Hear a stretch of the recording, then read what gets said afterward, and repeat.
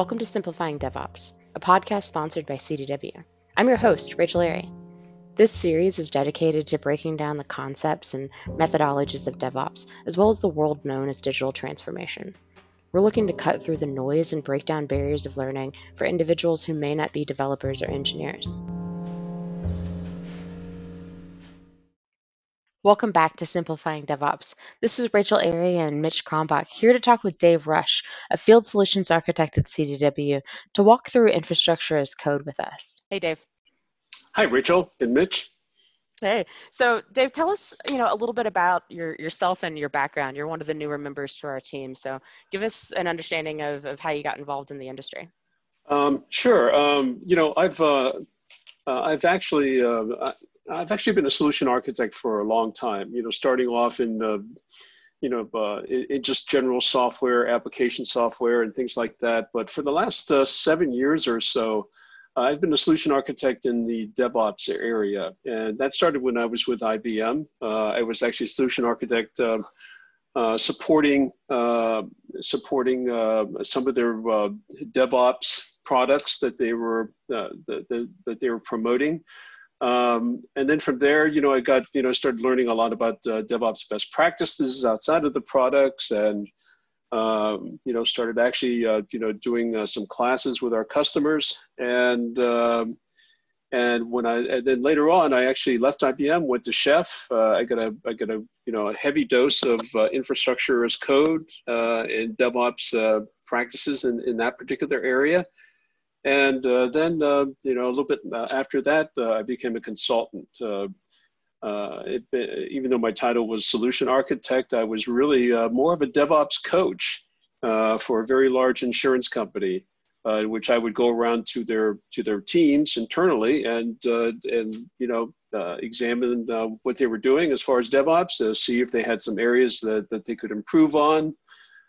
Bring some services to bear on those areas. And since the whole company was agile, I had a chance to, to work with an agile environment, learn a lot about agile, and eventually started doing a little agile coaching with them. And so today I'm actually a certified skilled agile program consultant. So then I joined CDW. I've been a solution architect in the DevOps area, and I've made it all the way to 8 months with CDW so far, and having a great time. Awesome! Congrats on the 8-month anniversary. There you go.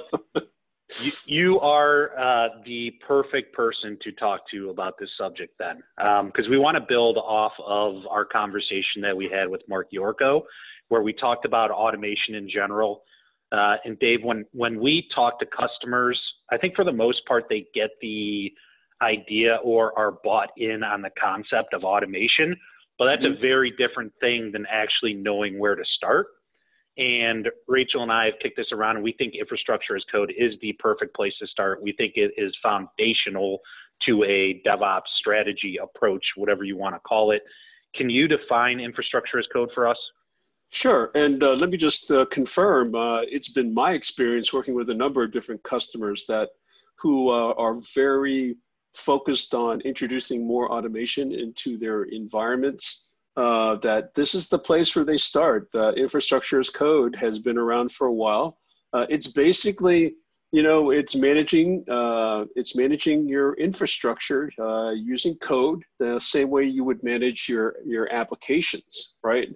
So you have this code, it's very accessible. You can store it into a common area. You can version it. You can do everything you can the same way with application code. And of course, this code is used to drive automation of being able to configure and provision your infrastructures. At the heart of it, you are writing code. We can call them scripts. I think everyone has a different name for them.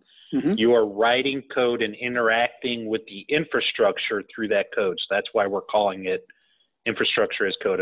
Am I understanding that correctly? Yeah, absolutely. I think Gartner calls it programmable infrastructure, but basically infrastructure as code has been used almost from the beginning of when we started to see products that actually supported this.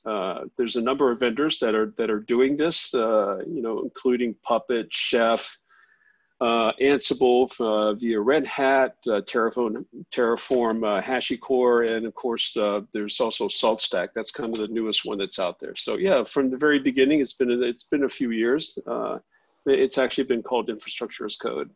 Yeah, and I think it's interesting to learn that all of those tools, as you just kind of listed them off, have come around, and they each have their pros and cons on provisioning infrastructure, but really they're all trying to solve the same issue. And I think it's important to look back on, the way infrastructure was traditionally managed, for say a VMware environment that's in a data center. The old classic approach was, if you file a ticket, if you need maybe a new VM spun up, and then someone on the other end of that ticketing queue logs it into an administrative console or some kind of management portal, and then they point and click in order to provision that piece of infrastructure. And that could take, a couple minutes, that could take a couple hours, it could take a couple days, depending on, that time frame, but also because a person is doing it and there's not necessarily one way to provision a VM, you get a big grayscale of possibly how effective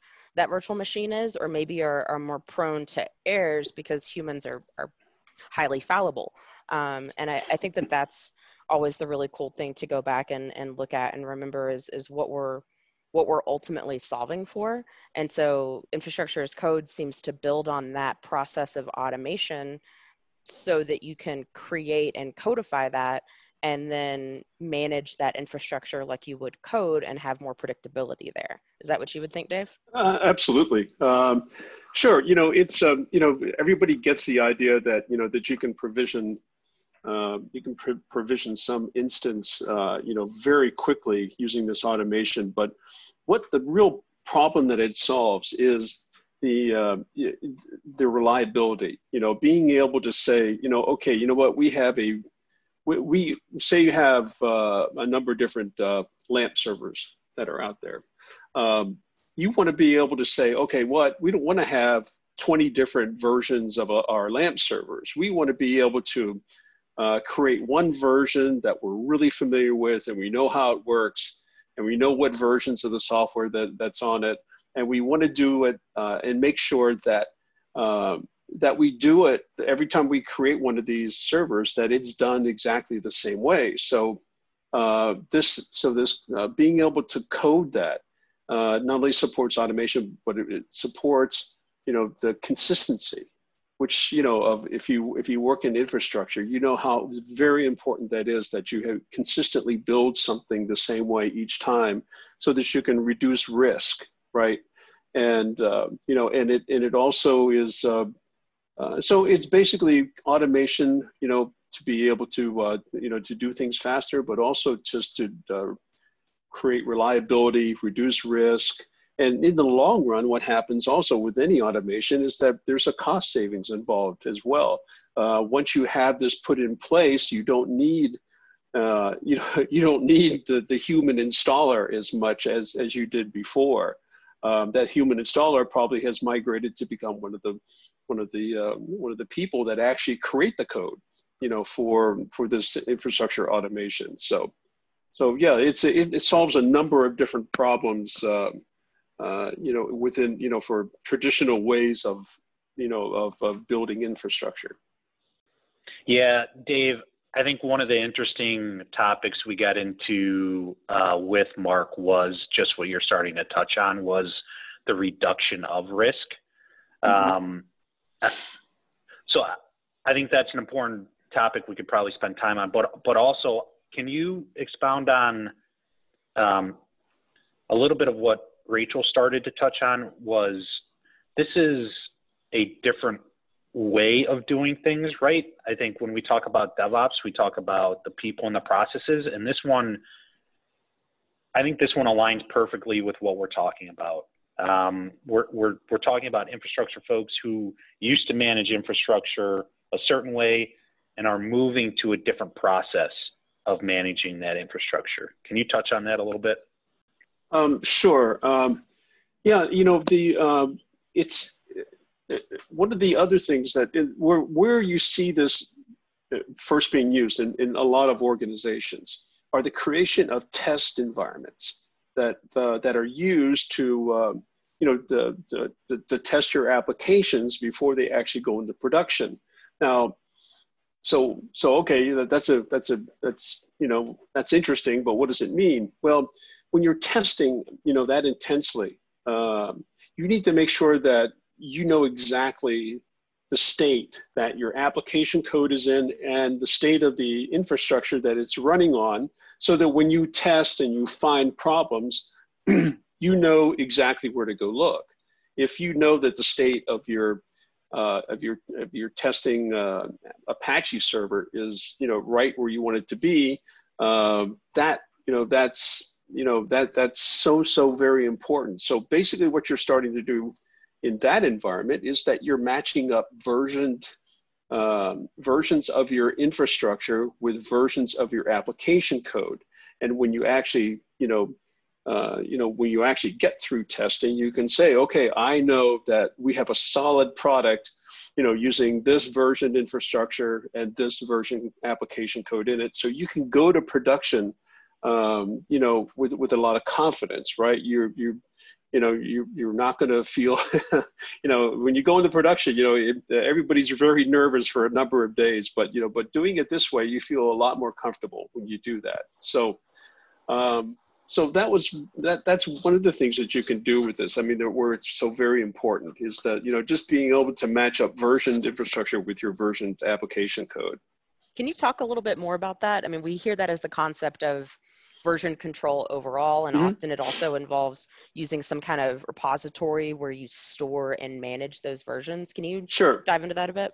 Sure, yeah, absolutely. I mean, you're going to be storing your infrastructure code, right alongside using the same repo as your application code.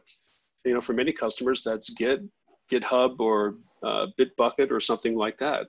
And what's really good about that is that you can the application folks can actually, a lot of the code that they use in this is very readable. You don't have to be an engineer to kind of understand that you're loading a certain version of Linux, you're loading this, thing called Apache, blah, blah, blah, right? So it's readable. So the application teams can read this and actually, even verify it for you, and say, oh yeah, this is exactly what we're looking for, in our servers, right? So being able to store it in one place, version it, manage it, making sure that it's secure as well as available, to anybody who wants to go out and read it and see what the infrastructure looks like. Dave, it sounds to me like we are asking some of these traditional infrastructure folks to act, correct me if I'm wrong, to act more like developers. Yes, absolutely. This is a transition for the infrastructure teams. I think we kind of touched on it. We don't, but once you have a tool like this, you don't need the number of people to manage your infrastructure. But it does mean that you're going to have some sort of background in background in doing a little bit of programming. But all the different products, it's not really hard code to learn. They call it the DSL, domain specific languages. It's all a little bit different between the different products, but it's high level enough that after a while, it's not hard to pick up and learn to do. So it's a matter of taking some of your infrastructure people and introducing them to this new language and, how the engine works and things like that. And really, it seems scary at first, but you can actually get off the ground fairly quickly, doing it this way. So yeah, it is a little bit of a transition, but, and it is a different way of working through things, but, there's a lot of advantages to this. And before I forget, let me just add one other thing, is that not only does this actually, in fact, all these different products, have this, not only does it actually build your infrastructure for you automatically, but it also can check for drift. Drift being the difference between the state that you want this particular instance to be in and the state that it actually is. Let's face it, it's one of the biggest problems in doing things the manual way. First of all, a lot of times it wouldn't be built the right way, but once it was corrected, somebody would go in and make a change, and then all of a sudden, especially if it was a testing server, you would start seeing problems and you wouldn't be able to figure it out, and it would cause everybody a lot of anxiety. So these products also do, it detects drift and actually will go out and correct the drift for you automatically. Most of these, in all the products, this is a continual process in that the automation engine is actually going out and looking at the state of your, using, in the case of Chef, it was called a cookbook, okay? It would take a cookbook and use that to go out and analyze, the state of the managed node.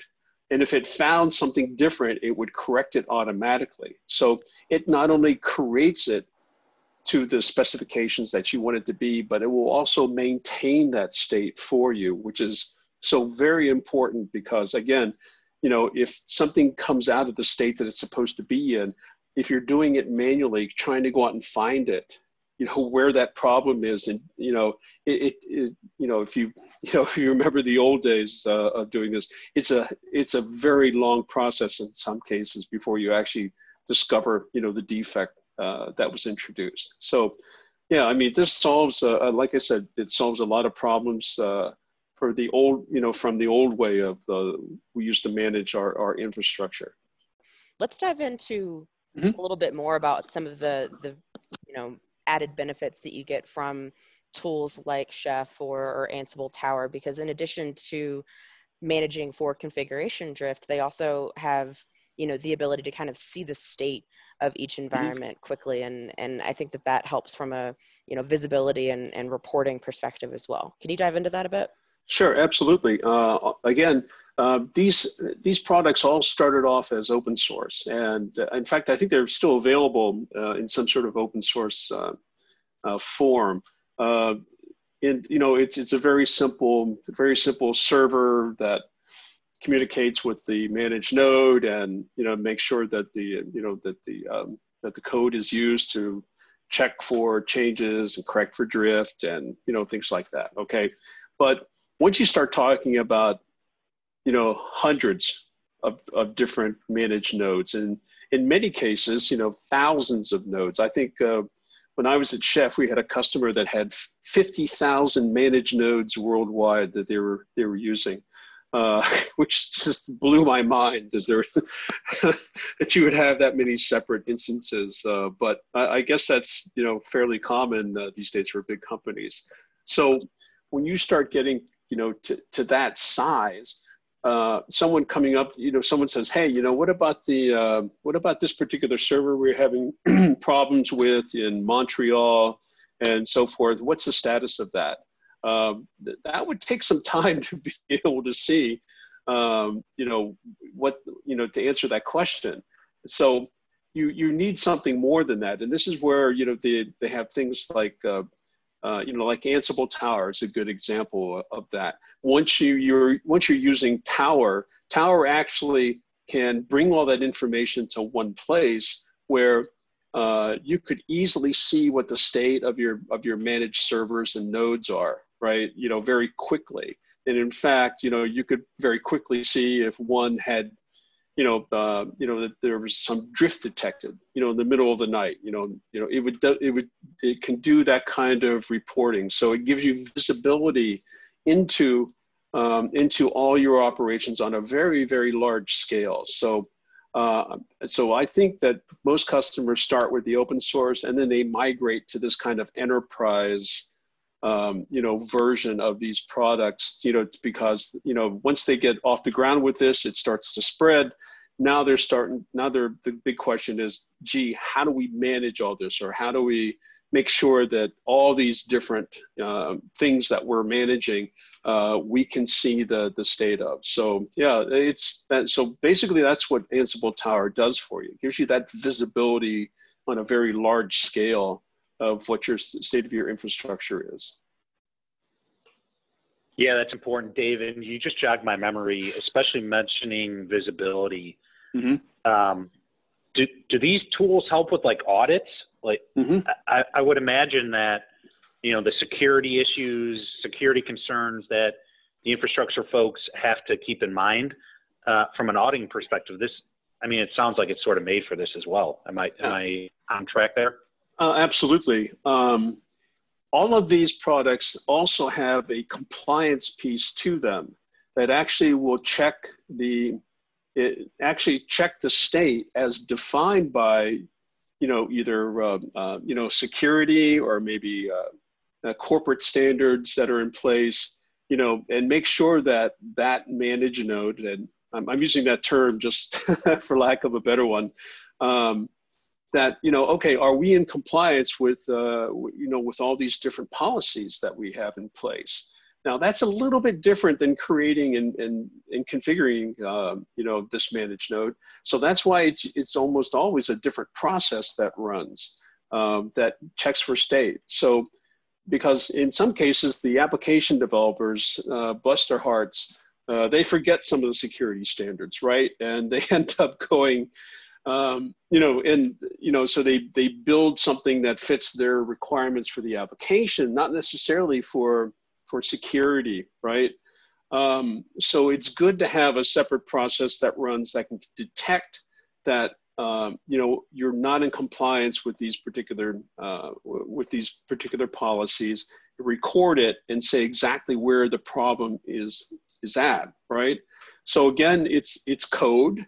It's something that you can, again, very high level language in which you can put those kind of these kind of policies in place. They're actually run as tests, like small little tests that work outside of the, the actual build and configuration engine, right? So it works very well together. So you can actually not only see the state of any drift in your managed nodes, but you can also say, oh my gosh, you know what? We are in compliance with, with our security policies, and again, be able to, to see that on a large scale. So one of the most scariest words that you could have, in the old days, you could tell to an infrastructure person was security audit, because in some cases, especially if you have a lot of managed nodes, it could be weeks before you actually get through that security audit. But with tools like this, you can, because they not only, tell you, but, that you have a problem, but they also record the state so that you can actually show show the auditors that, okay, you know what, we did have a problem here. We found it, we corrected it. And now, as you can see, we're passing all our security audits. And you can go through that, node by node by node, and be through these security audits in a very short period of time. But again, to put this kind of automation out there, it's so, besides the cost, besides the speed, besides the configuration consistency and the versioned environments and, those kind of advantages, now you can say, you know what, we're building managed nodes that actually are in compliance. So now you have your security people and your infrastructure people working together to come, through code, to make sure that they are in sync and that whatever they're building is compliant. That's great, Dave. Well, thank you so much. I think that really puts the cherry on top of our Infrastructure as Code Sunday. I don't think that we could, really lay it out any better. Infrastructure as Code at the end of the day is about managing any of your infrastructure and utilizing code in order to do that, to increase the speed that you can do that, but also to have more control, more visibility, and more consistency throughout your environment so that you can do other more important things. Mm-hmm. Absolutely. And now that you said the cherry on top, I'm hungry. So I think I'm gonna get some lunch after our little talk here. Good deal. Well, thank you for coming with us. And this is Rachel Larry and Mitch Krombach from Simplifying DevOps signing off.